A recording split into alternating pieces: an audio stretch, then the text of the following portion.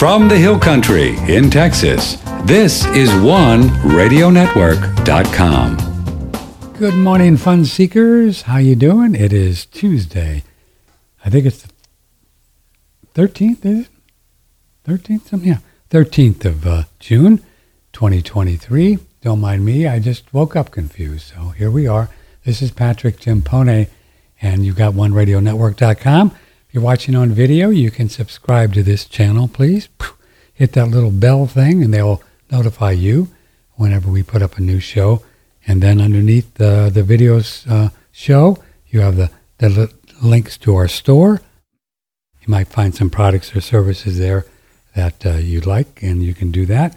And that's how we support this show, by you purchasing products, and we get a little skiff, a little zip on the top, a little bit of a commish is how we do it. Tomorrow,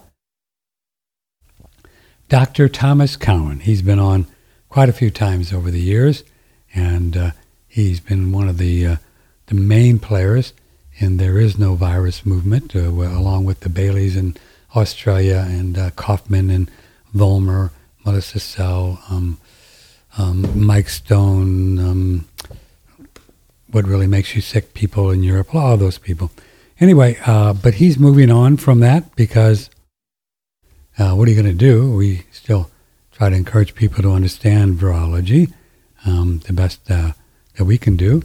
And then he's going into a new biology, and we're going to talk to him about his next phase in his life. But he still continues to interview as many people and get on as many shows about the virus thing. But the people, it's interesting, I talked to him, but the people that are really virus, McCullough, Malone, and all those folks, and Del Bigtree, and all those folks, they won't come on the air with him.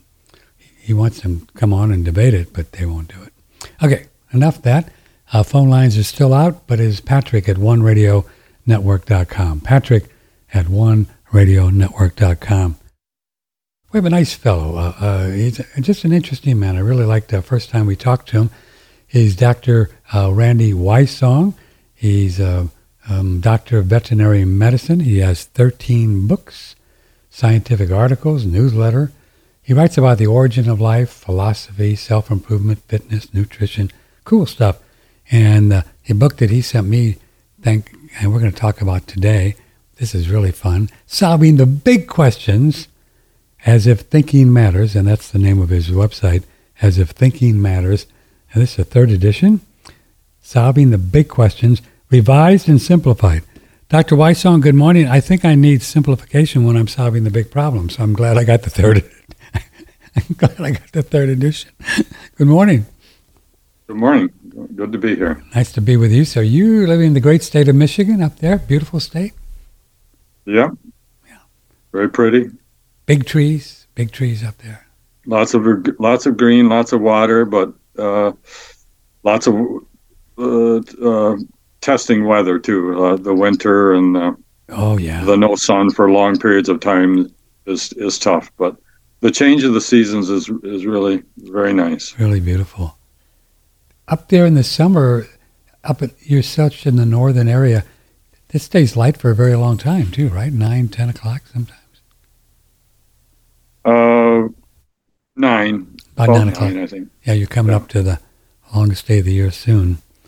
So you're a veterinarian, and where was it in your life you decided to solve the big questions and write 13 books on this stuff? Did something happen as a kid? Yeah, I think so. Just wondering about life and existence and God and all of the things that are pushed into you if you're raised in a religion. I was raised Catholic, and so we said the rosary during Lent, went to church faithfully every Sunday, and they supposedly had all the answers, but it didn't. It was. I think it was more scary than anything. It wasn't very enlightening, if you will. And then but it still didn't really answer the question, like, really, what is God, and how did we get here, and right. the whole idea of creation. And then when I got into college and kind of tried to get focus on what I was going to do with my life, which is about when I started doing it. I was, I guess, goofing around too much before then. I got into the sciences, particularly chemistry and the biological sciences, and then I got indoctrinated with evolution, and so that's the explanation. We got here by chance, and there was a big bang, and we're on a spinning ball in an infinite universe, and everything's solved. Is it? But that was not very satisfying either, because there wasn't even a creator in that scenario. And as I thought about that more, as I thought about that and religion, once I got into I actually got into like agnosticism and atheism, and I went right along with all the professors and just what you're supposed to do in academia and in higher education. But there were unsettling questions, particularly although science is supposed to, the way that it's taught is supposed to exclude anything with regard to the supernatural or a creator. If the more you study it, if you really understand what it is you're studying, you become pretty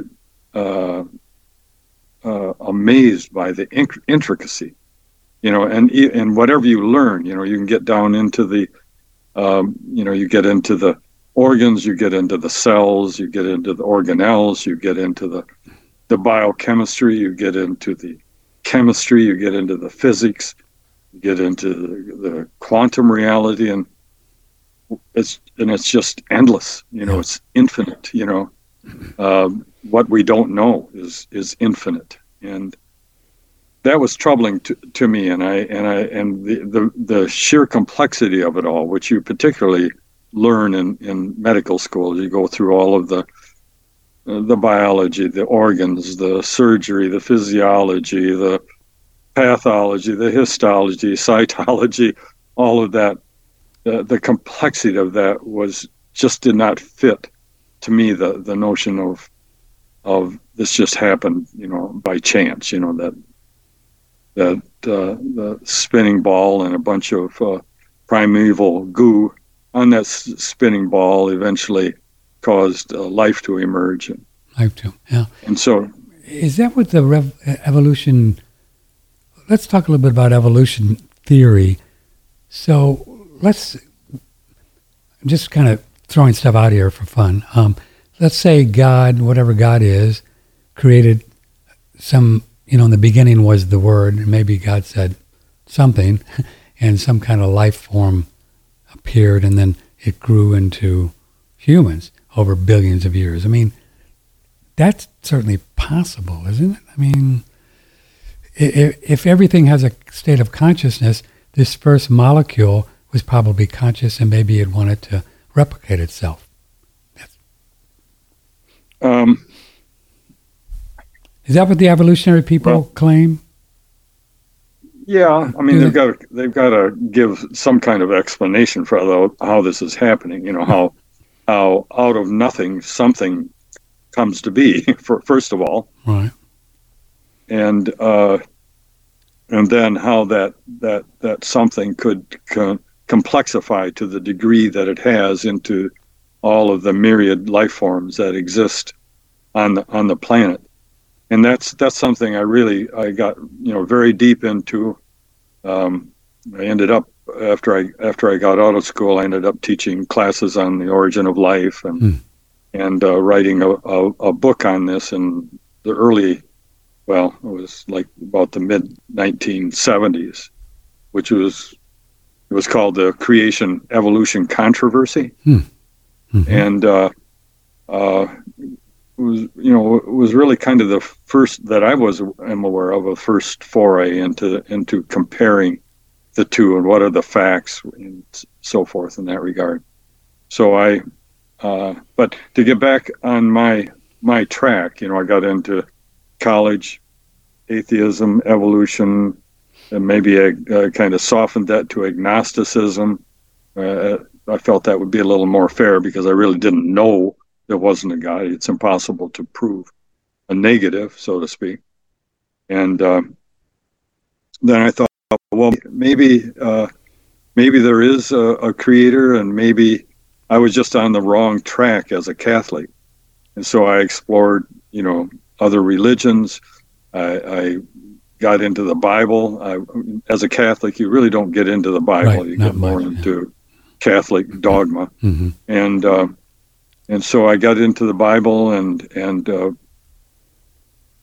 got kind of convinced that maybe that's where the truth is. That would be nice if there is a creator, that creator has communicated with us to tell us what on earth's going on here. And so I spent a few years into that, and then I finally realized that I finally came to the end point as to where I am right now, and that is, there certainly is.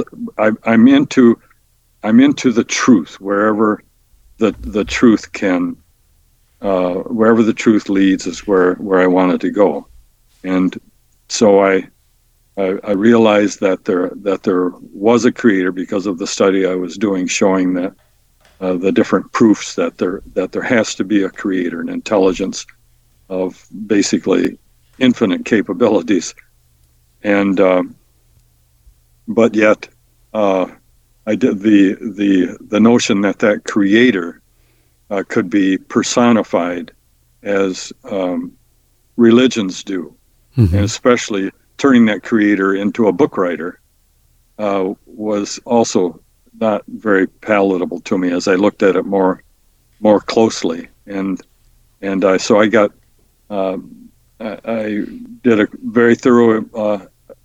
Once I put aside the preconception that the Bible was, quote, the Word of God, and just said, well, wait a minute here, now let's see, is it? I mean, is it? There's many other books that claim to be the Word of God, and there's billions of people who have never even heard of the Bible, much less understand it.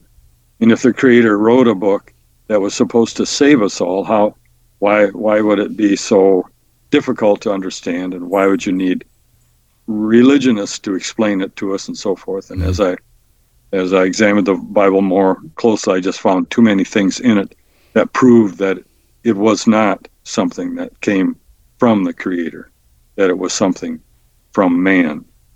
And so that's where I am, and that's, I think, all of that is very provable. So that, again, my goal, and if anybody can prove anything different to me, hey, I'm there, because I'm after truth. I realize that ultimately we all have to face the truth anyway. The truth is just there. It's like natural law. You can't defy natural law. You can try to jump off a cliff and not go down. That's not going to happen. The truth is just solid. It's something that is there, available to us. We have to seek it, and to me, that's our primary goal in life, is just to honestly find truth and bend to it, not let. Excuse me. Just go ahead. Just go ahead. What moves the whole world right now is belief and faith and opinion, and all those things have been like made sacred. If someone has a belief, well, hey, they're entitled to their belief. If someone has an opinion, hey, they're entitled to their opinion. If someone has faith, well, you can't attack faith. But yet none of that has anything to do with truth. And truth is the thing that is our responsibility. So you feel like there's an ultimate truth that with the right perspective that we can all see and say, oh, that's the way it is. Well, to the degree that we're able to in this physical realm. Right. We are in, let me back up for maybe the listeners who have kind of got turned off by what I've just said. Let me just say that, I believe in what's provable. A creator of infinite intelligence is provable. The questions on the face of that book is, where did we come from? Mm-hmm. Why are we here? Where are we going? Why we are here is to become. Well, let me back up on that and say that we are created, but we as beings, but this physical body or this existence is just a shell, that we are actually spiritual creatures occupying a temporary mortal shell, and we are ruled in this mortal world by the thing that the Creator has given us, and that is conscience, reasoning abilities, and experience. And conscience, reasoning abilities, and experience are all we need to be able to know how to live a good life and how to be better people. And that's why we are here. We actually are spirit beings who chose to come to Earth. And everything I'm saying right now is provable. And all of the data, the documentation, the scientific evidence is in the book and in my newsletter that I put out almost every week. So those things are all provable, that we are spirit beings. We chose to come to Earth to try to become better beings. And when we leave Earth, we continue to a spiritual realm, and that is, as far as we know, immortal. So, you and I, being souls, are immortal. Yes. Yeah, no doubt about that. Yeah. When you say we chose, and I believe we did, but how do you prove that? You said it was provable. Well, you would have to. The proofs in that regard are things like near-death experience investigations, mm-hmm. which have been done scientifically. And when I don't like the term near-death. It's like it should be called after-death experiences, because these people are truly dead, and yet they experience a spiritual existence and come back and are able to talk about what that spiritual existence is on that other plane. And then there's past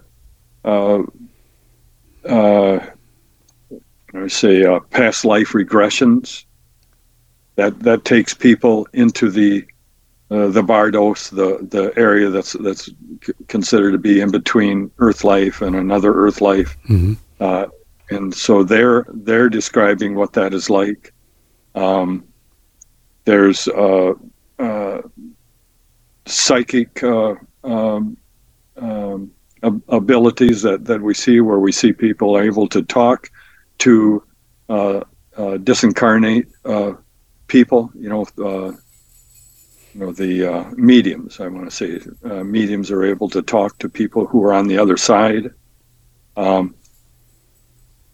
These things, most of the things I'm talking about here right now, and I've got a whole section in the book that talks about this, all of the different abilities that prove that we are something other than mortal. Psychokinesis and the ability to foretell the future, and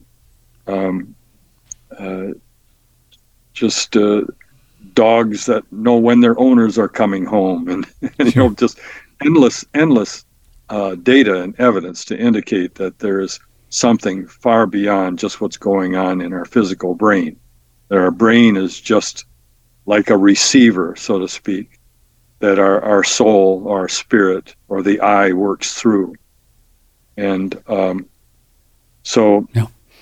You ask what's the proof, I would say that just there's tons of scientific documentation, double-blind experiments, and so forth, proving that near-death experiences are real. These people actually were in a different existence, and they come back and they tell us things. And most of the people who tell us what's on the other side is similar. So, I mean, their stories are quite alike. Just billions of them. Dr. Randy Wysong is with us. Patrick Timpone joining the show. Patrick at OneRadioNetwork.com. Subscribe to our channel, video channel, and hit the bell. it would be remiss if I didn't tell this story. In 1983, I was coming home from a date with a young lady in Austin. Very cold outside, and the car was running, and we were parked behind her house, and we were all bundled up because it was very cold, and we were just cuddling. And the next thing I know, I was hurtling through a tunnel, just, never felt so free, so much love, everything you've always heard with these people. It was just, it's hard to explain. It was just so beautiful, and so I just knew that God loved me, whatever God was, and I was fine, and I just kept hurtling through this tunnel towards the light. And I just hurtling, and along the way, I knew somebody or something, some energy was with me, and I started to ask questions telepathically and said, if I keep going, what will happen to my mom and my dad and my girlfriend and my dog? And I was told, well, they won't exist. They won't exist, which I always have contemplated on as, and we could talk about that with a different reality. They won't exist. And I kept going, and I knew at some point that I had to go back, I just knew it, Doc. And the moment I came to that conclusion, I was right back in my body. And my girlfriend was kind of, she was just kind of hovering over me, and she was freaking out because she thought I died, and she was about to call 911. And I said, no, I'm good. So I don't know where I went, but, I believe this is what happens to us when we die. I think this is what happens to us. And the best I can explain it is just love, unconditional love. Just unconditional that's what they love. all say. Just unconditional love. That's what it's all about. Yeah, that's why we're here, right? To learn unconditional love. So as you know, well, that's quite an experience. Oh yeah, and once you have this experience, it's like your soul. You don't believe it, right? You know you're a soul, and so once that fear of death is gone, that's pretty fun, to have that. That's what I said. Truth is, you have, there's your conscience, you have experience, and you have, the facts, the things that we can know as fact. And, that experience you've had cannot be really debated. It's something you had, it's there. I'm curious, what did your girlfriend do? Hug you too hard, or what no, happened nothing. there? I think I was like I just fell asleep or something, just fell asleep, and it happens. But you felt there was no physical thing that happened. No physical reason at all to do it. Wow. Yeah, nothing. Just wow. It was just grace, just God just said, here, check this out, because I had always been a seeker for, a long time, 70s and 80s, and I was reading all the books, Krishnamurti and Alan Watts. I'm sure you're familiar with these guys, sure. All of them, So I was real curious about who we are and why we are. Sure, that's the way that I have done the book, and I'm not trying to plug a book here. I want people to know that if they want documentation for anything that I've said or anything on these subjects, they can go to the book, and it's free on the site. You can download it free. Yeah, it's a PDF, right? Or an ebook you can get. Yeah, you can get a PDF. I mean, it is available in written form, but people don't have to pay for it to get the digital version. And so that all of that, the documentation is there for the things that we're talking about. I know it sounds for people who are not familiar with this subject, it just sounds like woo-woo, that's sure. But they can't understand because they may be clear back to, they're an atheist or an evolutionist. It's surprising, this evolution thing is not just an academic exercise to try to get that thing settled, because it lies underneath everything that we're experiencing right now that is bad. Really? Because evolution is basically materialism. It's scientism. It's a belief in those religions. Materialism is a secular religion. Scientism is a secular religion. These are beliefs. And the belief is that we came from nothing to be something, and all of this just happens by chance. We came from nothing, and we return to nothing. So therefore, we're just here in this realm to do what we can materialistically, scientifically, and so forth, to have as much fun or gain as much power and money or whatever as we can. And that's it. And that's really, you can talk about anything like political corruption or what's going wrong with the educational system. It's just devoid of any sense of duty or morality or responsibility, because there is, I mean, if we're nothing but atoms, just an aggregate of atoms, so where does morality come into that? You know, where's the ethics? Where is the duty? You know, those sorts of things are not there. Where's conscience? Where's consciousness? You know, they think that consciousness comes from the brain and a physical thing, you know, and it's not possible to have like free will. We have free will. And that's a tough one for them to argue out of, is the fact that humans have free will. Now, how do you get free will if we're made out of atoms? Atoms are bound by natural law. They have to act in a particular way. They don't have a choice. Atoms, molecules, you know, neurons, cells, so on and so forth. The material aspects of us are bound by natural law. But as far as our ability to direct this body and so forth, that is free choice. That's free will. It's impossible to reduce that to atoms. So there has to be a divine intelligence or some kind of intelligence behind it all, which you or I are souls, and we make choices because and gave us that. Yeah, you know, that is the gift. That is that's created gift that we are. But we are not just given free will without any kind of bounds and or direction. We have conscience. You know, we don't need a holy book to tell us right from wrong. We don't need a holy book to tell us we should not kill, we should not steal, we should not lie. And that's one of the challenges I throw out to anybody who is arguing that the Creator is really the God of their holy book. And I say, well, can you describe for me one thing in your holy book that has to do with being a better person that I can't derive from my own conscience? I just get silence. I mean, I've asked that question for years, and nobody can answer that question. So unknowingness that we have, that we feel and we know that ethical behavior is just the way to go. I mean, we just know it.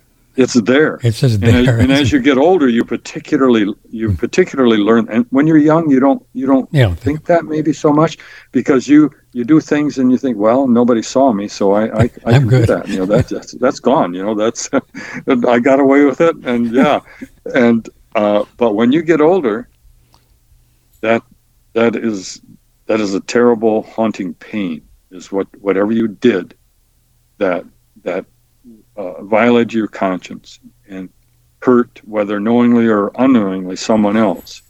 It stays with you. That's what conscience is. You have a flavor of that when you're young, but you don't feel so much the consequences of not obeying it. It's only as you get older that you reflect back and you think, whoa, you know, that I would like to redo that one. You know, I do that a lot. I redo a lot of them, Doc. I'll remember something I did when I was 20 or something like that, or even a bad experience with a girlfriend or something, you know, when you're stupid and young and drinking beer. And I've written letters to girls 25, 30, 40 years ago. I don't mail them, but I'll write them a letter and say, you know, I really didn't treat you right because I was dazed and confused. I'm sorry. I do that. And I've done that to a lot of my old relationships. I think it really clears out the cobwebs for me, even though you don't mail it. It's just your intention to to rework that experience. And I'll think of another one from time to time. Oh, I said, I didn't write her, so I'm going to, it was Italian Scorpio. I had a lot of girlfriends. So, you said, and I think it's very valuable to do that. Well, and who told you to do that? Oh, I just figured it. I mean, whatever. Yeah, that's my point. It just seemed like the right thing to do, right? Yeah, that's because it's embedded in us. Yeah. We have a conscience that tells us what's right and wrong. But if you think you're just an agglomeration of atoms, that conscience is just in the way.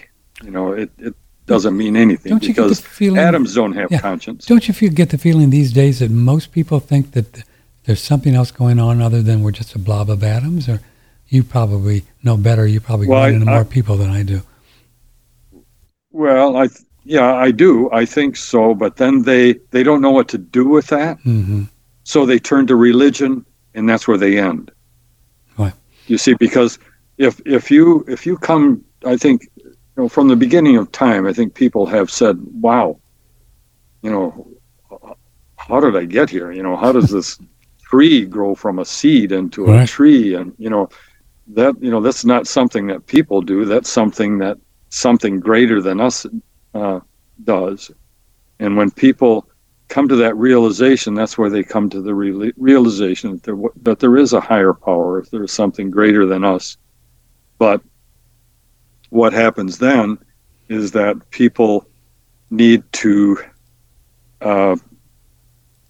they have a need to personify that. They that's where they've invented all the gods, and the religions, and those things all supposedly speak for God and tell us who that God is and what it wants and what it says, and so they're dead-ended. So now if they know what they should or shouldn't do, they just talk to the religious leader, who is the spokesperson for God, rather than exercise their own conscience or their own desire to find truth, and follow truth. So that's the dead end of religion. Once people develop what's known as belief and faith, nothing else is able to penetrate their brain. So they just follow what has been spoon-fed to them. And that's kind of an aftermath of us being children. When we're children, our parents are basically God to us. They tell us what's right. They tell us what's wrong. Then our teachers, they tell us what's right, what's wrong.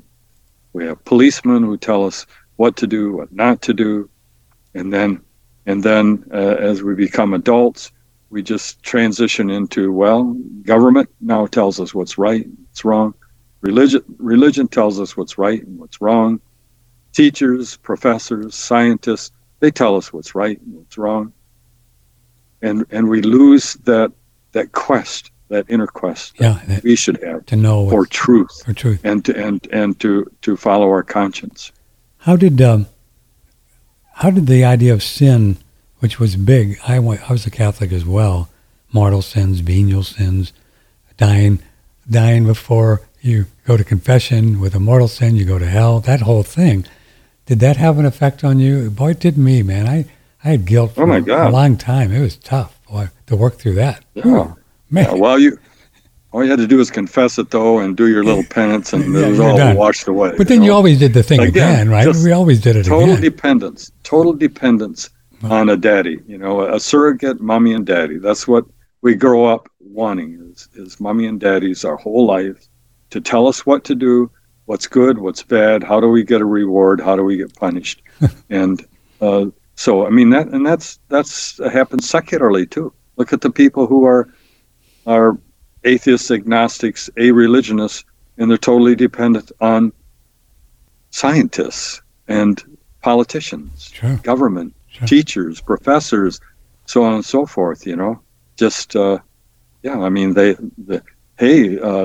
told us that there's a terrible pandemic, and it's going to kill us all, and you better get a vaccine, or going to be hell to pay, So people just follow along. That's their mommy and daddy now. Where the church lost me was a class. I think I was in 8th grade, and we had these nuns, and she said, well, if the babies die without being baptized, they go to limbo. Oh, that was it, limbo. Remember that one? A place called limbo, in between limbo and purgatory. And then she said, and then they stay in limbo forever. Ever, ever, ever, ever. And I asked her, I said, now, are you saying that just because a baby didn't get baptized, that they always in limbo and they never go to heaven? She said, that's right, Patrick. That's what. And that's when the church lost me. I knew that she was full of it. I just knew that wasn't right. Yeah. So I got out early. Well, of course, Protestants, Luther and the Reformation, supposedly cleansed all that Catholic stuff. The the Inquisitions and the witch trials and the Crusades and all the horrors of the Catholic Church. Right. But then, of course, the Protestants really haven't done any better. We've had world wars, and we have COVID, and we have transgenders, and I mean, where does it end? And so, supposedly they returned to the Bible, and that's said to be the Word of God, and so that's what people who supposedly knew what the Bible said was then telling people what to do, and there was a little bit more liberty than there was under the Catholic hierarchy. With regard to the Bible, I want to just show you something here. That one of the things I told you before, one of the things when people just insist that a holy book, or the Bible in particular, in our culture is the Word of God and was created by the Creator. I ask them to explain or describe anything good that a person is instructed to do that they would not know to do by using their own creator-given reasoning faculties and conscience, and nobody ever responds. Here's another thing that I show. If you don't mind, let me just read some of this, okay? Sure. First of all, as in terms of the Bible being, the source of goodness and kindness and fairness and justice and so forth,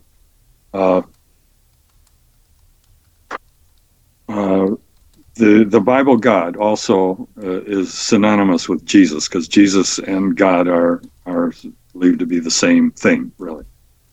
That God Jesus killed all of humanity by a flood, with the exception of 8 people. And it's estimated that at the time that the flood supposedly happened, there were billions of people on the earth. So that God killed everybody but 8 people, supposedly because they were not nice people. And for some reason, that doesn't considering the fact that killing would have involved pregnant women, would have involved infants and children who have not even reached the stage of knowing what ethics or morality even is, other than what they're told. All the animals, not all the animals. I mean, just the amount of suffering and killing that went on is just something that I don't think that the Creator was involved in. Doesn't seem to make sense. Then killed the firstborn humans, including the innocent infants and so forth of the Egyptian nation. The Bible says that dwarfs, people with flat noses, those lame, with broken feet, unrounded corners of their beards, and all people other than one race, the Hebrews, who not coincidentally wrote this book, are in disfavor with the God Jesus of the Bible. Condemn victims for 10 generations if they have mutilated sex organs or are of illegitimate birth. Imagine what that does to the transgenders right now. Kills people for making an ointment, burning incense, taking a census. 75,000 people were slaughtered for doing that. and for not cutting the ends of young boys' penises off or eating fat. These are all Bible scriptures that are referenced. They killed 50,000 and 70 men for looking in a box, forced innocent children to wander and die in a wilderness for 40 years because of the sins of the parents, commands killing all unbelievers, condemned to leprosy their children, and a king will burn incense, orders that young boys who disobey or curse their parents be stoned to death. How about that one? Starved people opened the earth to swallow them when they desired to eat, and then sent a plague to kill 14,700 more who complained about it, killed people for working or gathering sticks on the Sabbath and for profaning it, induced snakes to bite people, and sent bears out of the woods to tear apart 42 children who called a man bald head, sent a famine that forced people to eat their children, and beheaded 70 innocent sons and put their heads in a pile as a lesson. Remember, these are all things that the God of the Bible supposedly did, and Jesus did. Tells men to kill their wives, even if pregnant, children and friends if they disagree with them on religion, commands no mercy be given, and is wrathful if lives are spared. Condone jail lying to a man and driving a tent peg into the man's temple while he slept. Is partial to one race and keeps them in good graces if they commit murder, bash babies to the ground, and rip open pregnant women. Condones the practice of incest, adultery, genocide, sexism, keeping concubines, 300 for Solomon, keeping and beating slaves, with the only limitation being to not injure their eyes or teeth, commands the killing of adulterers and non-virgins brought to marriage, commanded to Jews to slaughter entire cities and to steal all their goods, kill and maim the animals, but keep alive the young virgin maidens to rape for their pleasure, to take home to rape for their pleasure. So that's some of the things. Some of the things. So the question is, if the Bible is the source of goodness and justice and mercy and so forth, how can that be true when we equate the Creator with the origin of truth and justice? So I only mention that because it's a belief.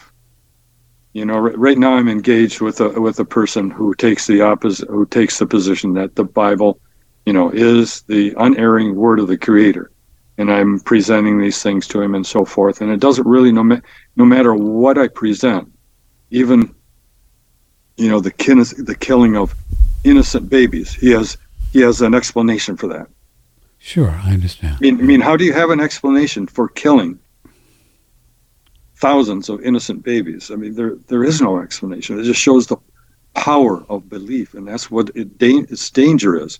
And look at how that power of belief is resulting in millions of people maimed and killed as a result of medical measures from the so-called pandemic, which can be proven to be basically a hoax. Yeah, whole thing. From beginning to end. Even without the injections, I think medical mishaps and drugs and things like that is the number one cause of death, isn't it? Yes, it is. It's the number one cause. I mean, and nobody ever talks about that. It's just, you know, I mean, and people just continue to flock to the doctor. If you know, my wife and I go out to eat, we sit at a restaurant, you listen to conversations at the table around, they're talking about, well, I went to the doctor and he said, the doctor said this. Oh, well, you know, I had this and it was the biggest he had ever seen and the most he had ever seen. And I mean, just doctoring, you know, just, and when my mother died, she, you know, was right into that. When she died, she was taking 23 medications. Is that right? 23? And that's not unusual. By the time people reach you know, old age and, you know, toward end stage of life, you know, they take a pill, you know, and then maybe that helps one thing, and they go back into the well, but that makes me nauseous. Oh, well, here, take this one. And then you take that one, and before long, you're on 20 different medications, and nobody nobody on earth has any idea what those combinations will do to that particular person in their physiology and biochemistry and so forth. I think they call it stacking, don't they? Stacking, when they stack up the drugs. Just the shotgun approach, whatever. Yeah, it is stacking. That's true. Yeah, and we've looked into the whole idea of cancer, and I'm sure you have too. And we recently had Dr. Seifried on about cancer, and the entire, according to him, and he's probably one of the most authoritative people on cancer, and that's all they look at, that the whole idea that cancer is a genetic thing is just not true. And the whole cancer model is built on that.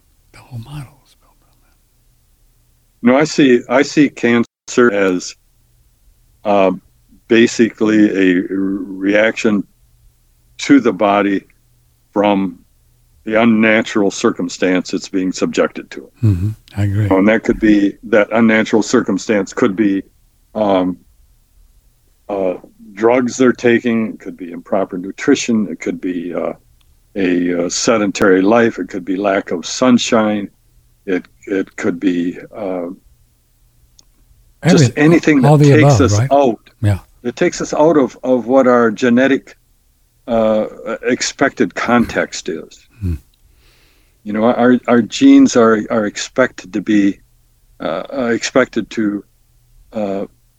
to be born into a world of nature, and to live according to the way those genes dictate, to eat the way that they dictate, to have the physical exercise necessary in order to get food, to build a shelter, and so on and so forth. And we're just out of context. Probably the worst thing out of context right now would be the drugs, the environmental problems, and so forth. And the manipulation of the food supply, so that it's basically processed things that you would never find in nature. Well, it looks like they're really pushing that one too, isn't it? With this war on meat, and they're taking the cows away from farmers, and they want the farmers in, or is it Norway or Netherlands, someplace like that? Yeah, I heard that. Yes. To kill they're going to do 2 million cows or something, because they're doing the same thing to chickens because of a supposed virus. Yeah, right. You know how they detected the virus? Using the PCR test. Oh, did they? Oh, good. And that's not going to end well. I mean, you could prove anything with a PCR test. It's unbelievable. Yeah, but see, underneath all of that is belief. None of that can happen without the public or the leaders having beliefs that allow them or drive them to do the things they do. And that is the bane of the world, is just people locking their minds into belief and faith rather than looking for truth and obeying that. It feels like the biggest challenge is, from my perspective, is that most souls, God love them, believe that they are their mind, and they're not. There's, as you said early, they're spiritual beings. And so they think they're all these random thoughts hurtling through their head, but they're not. We're just not. Yeah, I think about how that during the course of the day, I think it's something like, during the course of the day, there's estimated to be something like, over 4,000 thoughts that just all of a sudden appear in your head. Ideas, thoughts, whatever. What will I do now? Or you have a memory. Just your mind does those kinds of things. And nobody can explain where that comes from. What's the foci? What's the locus in the brain that originates those thoughts? And how are you able to keep all those things separate? And how do they come like one at a time rather than all at once and just making you totally mad? So way too many mysteries to conclude that the brain is just a physical apparatus. It's more have like the mind. A receiver. Yeah, the brain is like a receiver. We have the mind, right? That's pardon me? We have the mind, which is not physical, and right. it's the I, it's the soul, it's the real us. It's the thing that is generating the signal, so to speak, and then the brain is just the tool, the television set that translates that message into something that we can recognize and think about in a physical way, and it's compatible with this physical world. Yes, sir. Dr. Wysong, stay right there. We're going to do a little break, please. Nice having you on the show. It is As If Thinking Matters is the name of his website, and we're talking about some ideas from this really fun book you could get. I got the hard copy. He sent me a copy, but and you can buy that on his website. Hard copies are always fun because you can, mark on them and stuff like that. But he also has this as a PDF ebook on his website for free if you don't want to spend $12 or whatever it is. Why, solving the big questions. We're doing that this morning. Tomorrow, Dr. Tom Cowan, and we'll see what he's been up to lately. We have some specials going on with one of our clients, the people that we talk to, and it's for Father's Day. And if I can find it here, yeah, I don't know what happened to it. It's all this good stuff for boys and men, which is pine pollen, elk velvet antler, and colostrum. These are nice things that you can try. And I think I'm going to find the elk velvet antler. I had it, and then I lost it. I hate it when that happens. Hold on. Oops. No, that's not it. Well, I'm just going to play the pine pollen one then, because I just thought I was going to do this one, but we'll do the pine pollen. This is a really nice thing for men. Really nice product. Check it out. On sale right now. The first supplement I like to take in the morning, right after I wake up, is Pine Pollen Pure Potency, or P4. This is Surthrival's flagship testosterone and androgen support formula. It's made with the pollen of pine trees, which is rich in testosterone, androstenedione, DHEA, and a bunch of plant sterols. These are all substances, phytochemicals, that support the body's natural androgens, or male hormones. Of course, men and women are using this product, but usually it's men in andropause. Men after age 40 whose testosterone production has started to decline. Many of Surthrival's supplements can be taken any time of day, but Pine Pollen Pure Potency, it's important that you take at very specific times of the day. Now, it can be taken once, twice, or 3 times, depending on how much you want to supplement yourself with the phytoandrogens found in it. But the key is taking it at morning, right upon waking, midday or noon, and then again right before bed. So once, twice, or 3 times a day, but always at those times. And that's because that's when your body's naturally producing its own testosterone. And all we want to do is amplify that sine wave. We don't want to start to take testosterone at a time where our body's purged it from the bloodstream. Instead, we want to take it at a time where those levels are already spiking and we're just subtly helping to increase them. This product tastes fantastic. I think of it like an orange creamsicle, and that's because in addition to that subtle pine flavor, there's a little bit of orange peel, Tahitian vanilla bean, cloves, and then a little bit of maple syrup just to give it this nice kind of sweet orange flavor. So it's really delicious and easy to take. So if you're looking to increase your testosterone or androgen levels and you want an alternative to pharmaceutical testosterone replacement therapies, there's nothing that does it better than Pine Pollen Pure Potency. It's a great company, great product. It's just one of the men things they have on sale for Father's Day. Use the promo code ADAPT15 if you care. You can get some pine pollen, elk velvet antler, and colostrum from any Surthrival link on oneradionetwork.com. We have been a student of monetary history since, 95. I met a fellow by the name of Andrew Goss, and I actually saw him on public television. I was traveling in New York at a food show, and I heard him talking on public television, if you can believe it, talking about how the Federal Reserve Bank is not federal. It's owned by the big banks, which is true. The Federal Reserve Bank that creates all the money is owned by J.P. Morgan and Citibank and HSBC, China, and all of them, Goldman Sachs, all the big banks. So I said, what? Come on, that Federal Reserve is federal. So I got to be friends with Andrew Goss, and we became best friends, and I interviewed him on my show in Austin and then also on this show every week for 12 years. So I became quite knowledgeable about the monetary system. Matter of fact, I've written a screenplay called The Real World of Money, where the president sends in the army and takes over the Federal Reserve Bank of New York, sends them in, which is what I would do if I was president tomorrow. Why should the Federal Reserve Bank create the money? We can create it right in Treasury. We wouldn't have any debt, but that's another story. So I understand the monetary system, and knowing that, Fred Deshevsky, who's on our network once a month, is Andrew's farmer partner, and Andrew and Fred knew how this system worked 35, 40 years ago, and because of that, they've been in the gold and silver buying and selling business because they've always felt like it was going to be a business that has legs, if you will. And boy, does it have legs today.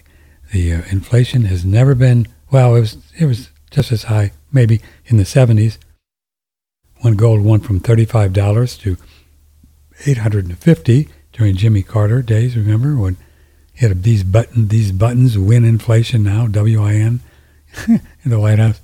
And interest rates also went up during the 70s. For those you youngers, guys don't probably remember it, but it did. As interest rates are going up now in mortgages, they went to 15% by the time gold topped at $850 in 1981. And some feel like the interest rates on mortgages are going to go all the way to 10, 12% if the inflation continues, which there's no reason why it will not. Because all they have now is money creation. That's it. Debt. That's all they have. So we think gold, silver, and especially in the form of coins, numismatic coins, is a good way to go. Numismatic coins are a private transaction. There's no 1099s. Nobody knows when you buy or sell gold coins. Only you know. They don't send in any reports. So you have to remember to pay your taxes on these because you have to pay taxes on anything you buy and sell at a profit. So, but there's no forms that the Federal Reserve, the IRS gets. If you'd like to get some coins, check it out. 800-878-2646. They only deal in real American money. No bullion or stuff like that. They do have currency silver. They're called coin silver. And this is silver that was minted at the mint before 1965. And this is the currency, the coins that had silver in it. After that, they start using copper. So these things are valuable. And you can buy a bag of these quarters, dimes, or halves and put them in your underwear drawer. And we think gold is going to make some big moves because of the way the system is set up in the next few years. And it'd be a nice way to hedge inflation by having gold and silver. So call Fred, 800-878-2646, 800-878-2646. Tell him I sent you, and he'll take real good care of you.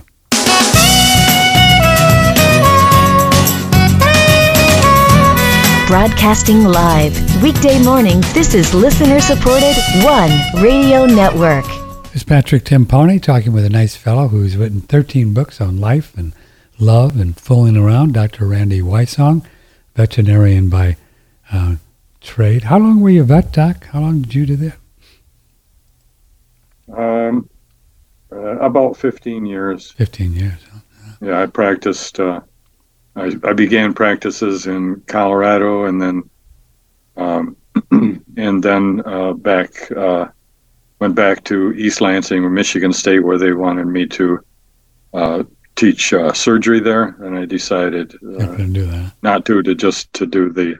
I didn't like the whole lab animal thing. That's what you get into when you get into medical schools. That just breaks your heart. Yeah, it did. That's not why I went into veterinary medicine, because I wanted to stop suffering and feel like I could really do good for creatures. And so, yes, sir. Yeah, so I didn't do that, and so I went back to East Lansing and taught and started a practice there, and then I started another moved to my hometown, which is in Midland, and started practice there. And then I started developing clinical and surgical devices and so forth in my spare time, and I started a business doing that, and then that transitioned into my awakening with nutrition, and then I started developing human nutritional and animal nutritional products, and that pulled me away from practice altogether. And that product line is still out there today. I see it at the natural food stores, right? Wysong? Yes, it's still going, alive and well. Yeah, it's been around for years too, I believe, a long time. Yes, yeah, for about 30 years or so. I'll be doing. Well, I don't have any doubt. So this is not a belief. I hope you don't mind me saying this, but I know that animals are souls too. Oh my God! Oh, yes, I know. Yeah, I've got a. When I send out my newsletter, I usually try to put some kind of a video in there and often that they are animal type videos, and I'm amazed at some, particularly on I think it's on Twitter. My wife is sending me a lot of these, which I certainly appreciate. They're great, aren't they? Some of the things out there. Some of them are just so funny, but it just they're just so human. I hate to. They are. Yeah, there's more there than much more there than what we think. Much more, yeah. Don't you love the ones with the animals and the babies? The one there was one I was looking at today. Maybe I'll try to remember to send it to you afterwards. There's a guy has got a bulldog, and they're kind of an ugly. This was a great big bulldog, slobbering and everything, and they were both on the floor. The bulldog was on the floor, and the man was down on his hands and knees. And then in a trail going away from the bulldog were like cookies or something, some kind of a treat, spaced out. And then in front of the man, there were these cookies spaced out. And he looks over at the bulldog, and they're at the starting line. And he says, no, don't start before I do. Whoever gets to the end gets the final cookie in that bowl. So there was a bowl at the end with a little cookie or some kind of a treat in it that the dog liked, and the guy evidently did too. And so he says, the bulldog just sitting there, just expressionless. You wouldn't swear the bulldog doesn't have a clue what's going on anywhere. And the guy says, 1, 2, 3, and the bulldog just miles ahead, picks up each of the little things, headed toward the bowl, and the guy's picking him off the ground with his mouth too. And the bulldog gets to the end, grabs his last one, and then grabs one out of the bowl. And then he just grabs the bulldog and just loves on him and chides him about winning the race and so forth. I mean, it's just incredible. They are so the bond and so forth. There was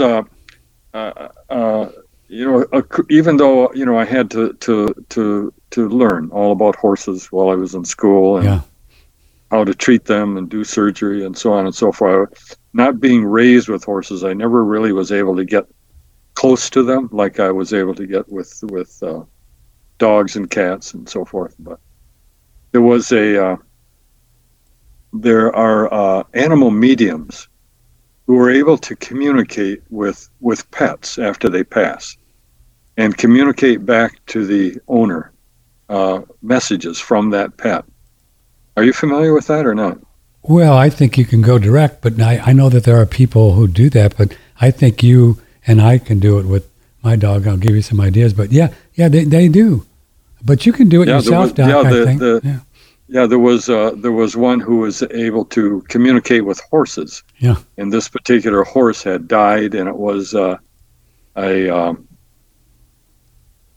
think it raced or it did something where it was in a show type circumstance, and it related back about how proud it was to be able to do the things that it did, and it just kind of gave you insight into the fact that these creatures are thinking far beyond what we give them credit for. And the only reason you would know that this particular horse was really being communicated with is that it was talking about things about the stall where it was housed, about a particular kind of treat that this owner would give it. I mean, things that identified it as indeed the horse that was being communicated with on the other side. So I'm just really struck by that, and I think that's one of the things I really did not like in practice, in veterinary practice, is that almost everything I had to do to an animal hurt them. Yeah, I know. Huh? And it was, they didn't understand what I was trying to do or why I was trying to do it. That had to be hard. And and it was hard. You do a complicated surgery. Maybe an animal would have multiple fractures, and you'd have pins in them and so forth, and then they have to go through that recovery, and you've got to rig a splint for them so that they're able to walk on it and not chew the splint. Just this manipulation and so forth, and you're there doing that, and they're feeling what you're doing. They don't really know, or at least you don't think that they know. Maybe they know more than what I thought, but that you were really trying to help them. So that was very difficult, hard to contend with, when you really just want to just have a nice relationship with a pet. You love to be able to just wave a magic wand over them and have them be better, and have them understand that you did that and you love them and right. wish them well and so forth. How did you think about, and what was your whole protocol? Because it's very relevant today about the vaccines for the animals. How did you deal with that? Well, I was a trained medical person at that time. I did what standard of care indicated I had to do. If I didn't do it, I could be brought before a board and lose my license. But I was not in those early years after school. I was being a doctor. Yeah. That's how I was earning my living, which I didn't like that aspect of it either. I didn't like the fact that I had to charge people for doing something that was, helping an animal. That bothered me. So, but in any case, I did what was standard of care. That's how I made a living, and it wasn't really until the thing that awakened me really was nutrition. I had discovered in my own diet that I was eating 3 meals a day. I was working out a lot. I played sports, very competitive, hard sports and stuff, and so I had to eat a lot. Mm-hmm. And I discovered that I couldn't eat lunch. I was eating lunch because I had always eaten lunch, but yet I found out that I was really not. That was not something I could digest well, and so I was having stomach issues, and I didn't want to take them. I was aware enough of what medications could do. I was not into taking medications, so I thought I'd just explore other treatments, and I ended up taking garlic oil capsules for my stomach oil, mm-hmm. my stomach problems. And that plus not eating lunch solved the problem. And I thought, what the, there's more to this than. Then I said the garlic oil kind of opened my eyes to the idea of herbs, or just plants having healing properties. And I got more involved in that, and that out of that I developed all kinds of nutritional products and so forth. And that kind of basically moved me. It took me to where really I wanted to go. I liked the idea of being able to do something for animals and people that would prevent them from having to go to a doctor. I like solutions. I don't like these Band-Aid things. Right. Yeah, I mean, it's like I think about people are starving in Malawi. So what's the solution? Load up tankers with rice and send it over to feed the children. And what does that do? That feeds everybody, and so they reproduce more, and you even have more children. There's no solution. You know, it's like giving medication to people with chronic diseases. It's just covering up symptoms and not getting at any bare yes, at the bare cause. You know, and trying to focus on a solution. So my whole idea in developing the nutritional products was to do something that would help animals, you know, not get sick and was preventive. And we were basically the first company that developed, you know, holistic carnivore type natural based pet foods. We were up against Purina and Hills and so forth that were just doing the standard extruded corn and soy based products. And incidentally, I wrote articles, you know, and tried to submit them to scientific journals. And even though I had the documentation showing, you know, the benefit of a particular nutritional regimen for a particular condition or disease or prevention, they just wouldn't publish it. You know, because guess who was in control of the peer review board? Purina and Hills. They're the people on the board, you know. So, peer review, scientific publications. That's just that's conformity consensus. If you're not publishing that fits the present belief system, you're just not going to get it out there. Plus, you know, if you want to try to publish or like say publish a scientific article proving the benefit of carrots, and you've got all the research, you know, it's double blinded and so on and so forth. You know, you're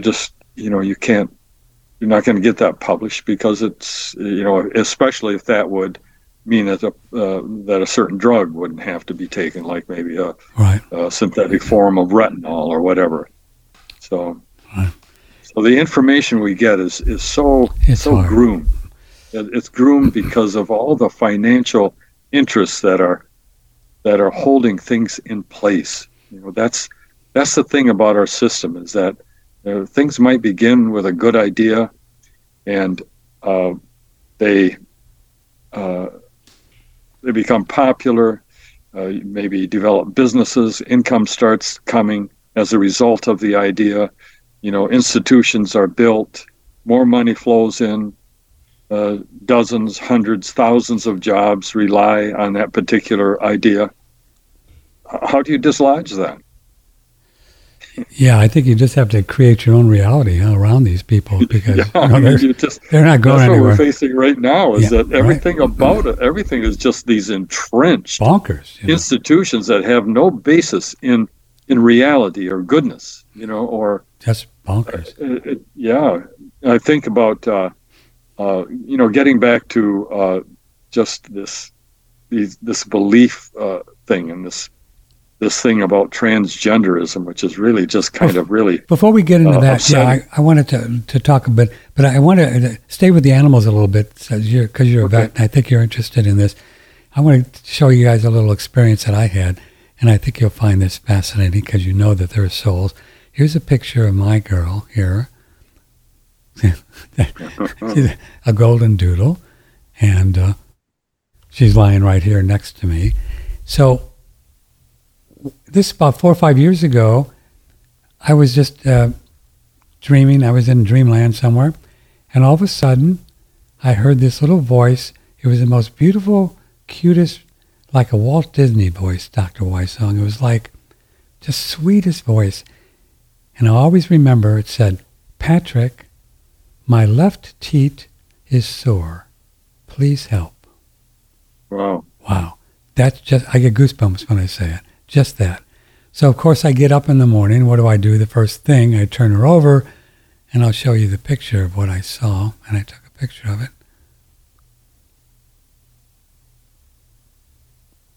See that left teat? Oh, teat. I thought you said teeth. No, teat. Yeah. See, it's swollen? Yeah, I see. It's swollen and red.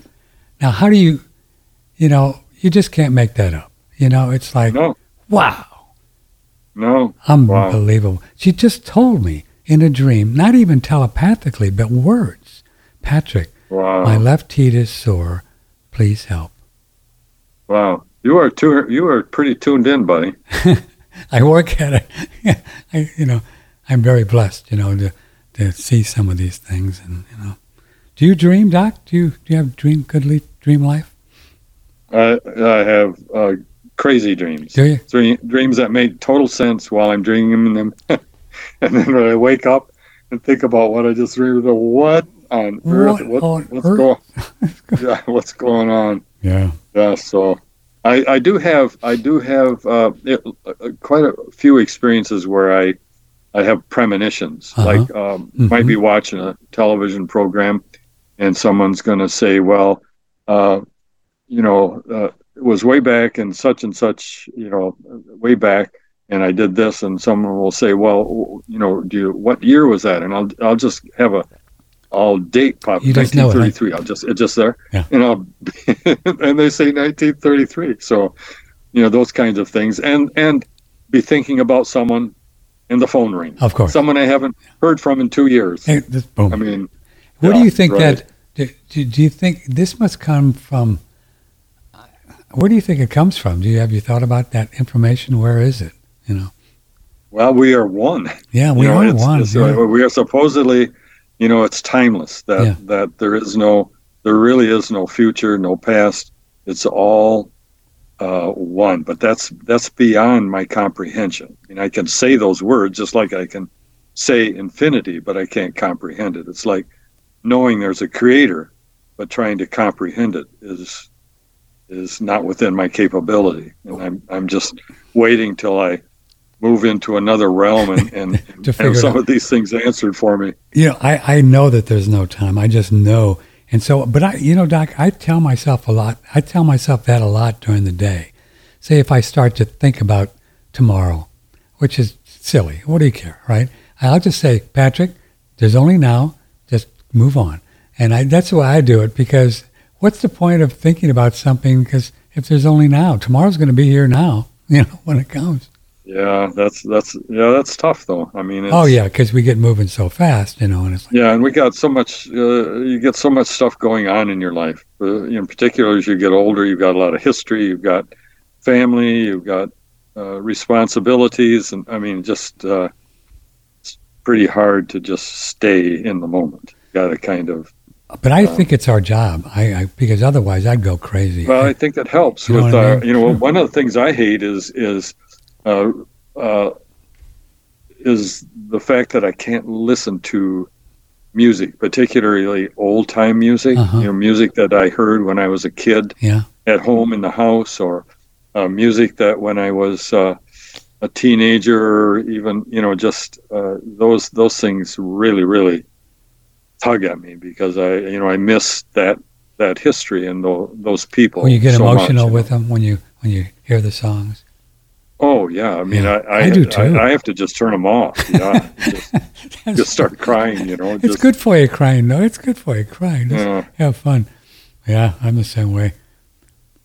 Well, I spent 30 years as a disc jockey, and every time I hear one of those old songs, I can tell you exactly what year it was because I remember where I lived at that time, like the Carpenters Close to You. I remember the first time I heard it. The first time I heard it in 1971, I was disc jockey in Quincy, and I knew that this woman had the most beautiful voice. I get to start crying when I think about it. The most beautiful voice I've ever heard, Karen Carpenter. Remember that song Close to You, and sure. I got in trouble for playing it so much. My boss would say, don't play that. One would probably make me cry. I know, totally. I just don't. I can't do it. Listening. I can't even imagine listening to the radio and when I'm driving and stuff and listening to music. There's no way I can. Just can't do it. Huh? But the only music that I can listen to and not have that happen so much is good bluegrass. I mean, I learned to play the 5-string banjo, and I kind of, because I really like the sound of bluegrass music, and that doesn't do that to me. There's been people doing some work with Alzheimer's and dementia patients playing these old songs, and it helps them to remember, and it gets their little memory thing going again, and they've had some pretty good results with that. They'll say, I remember when I was, a kid and we played that song, and then they start thinking about what they did, and it gets them going again sometimes. It's pretty cool. Sure. Pretty cool.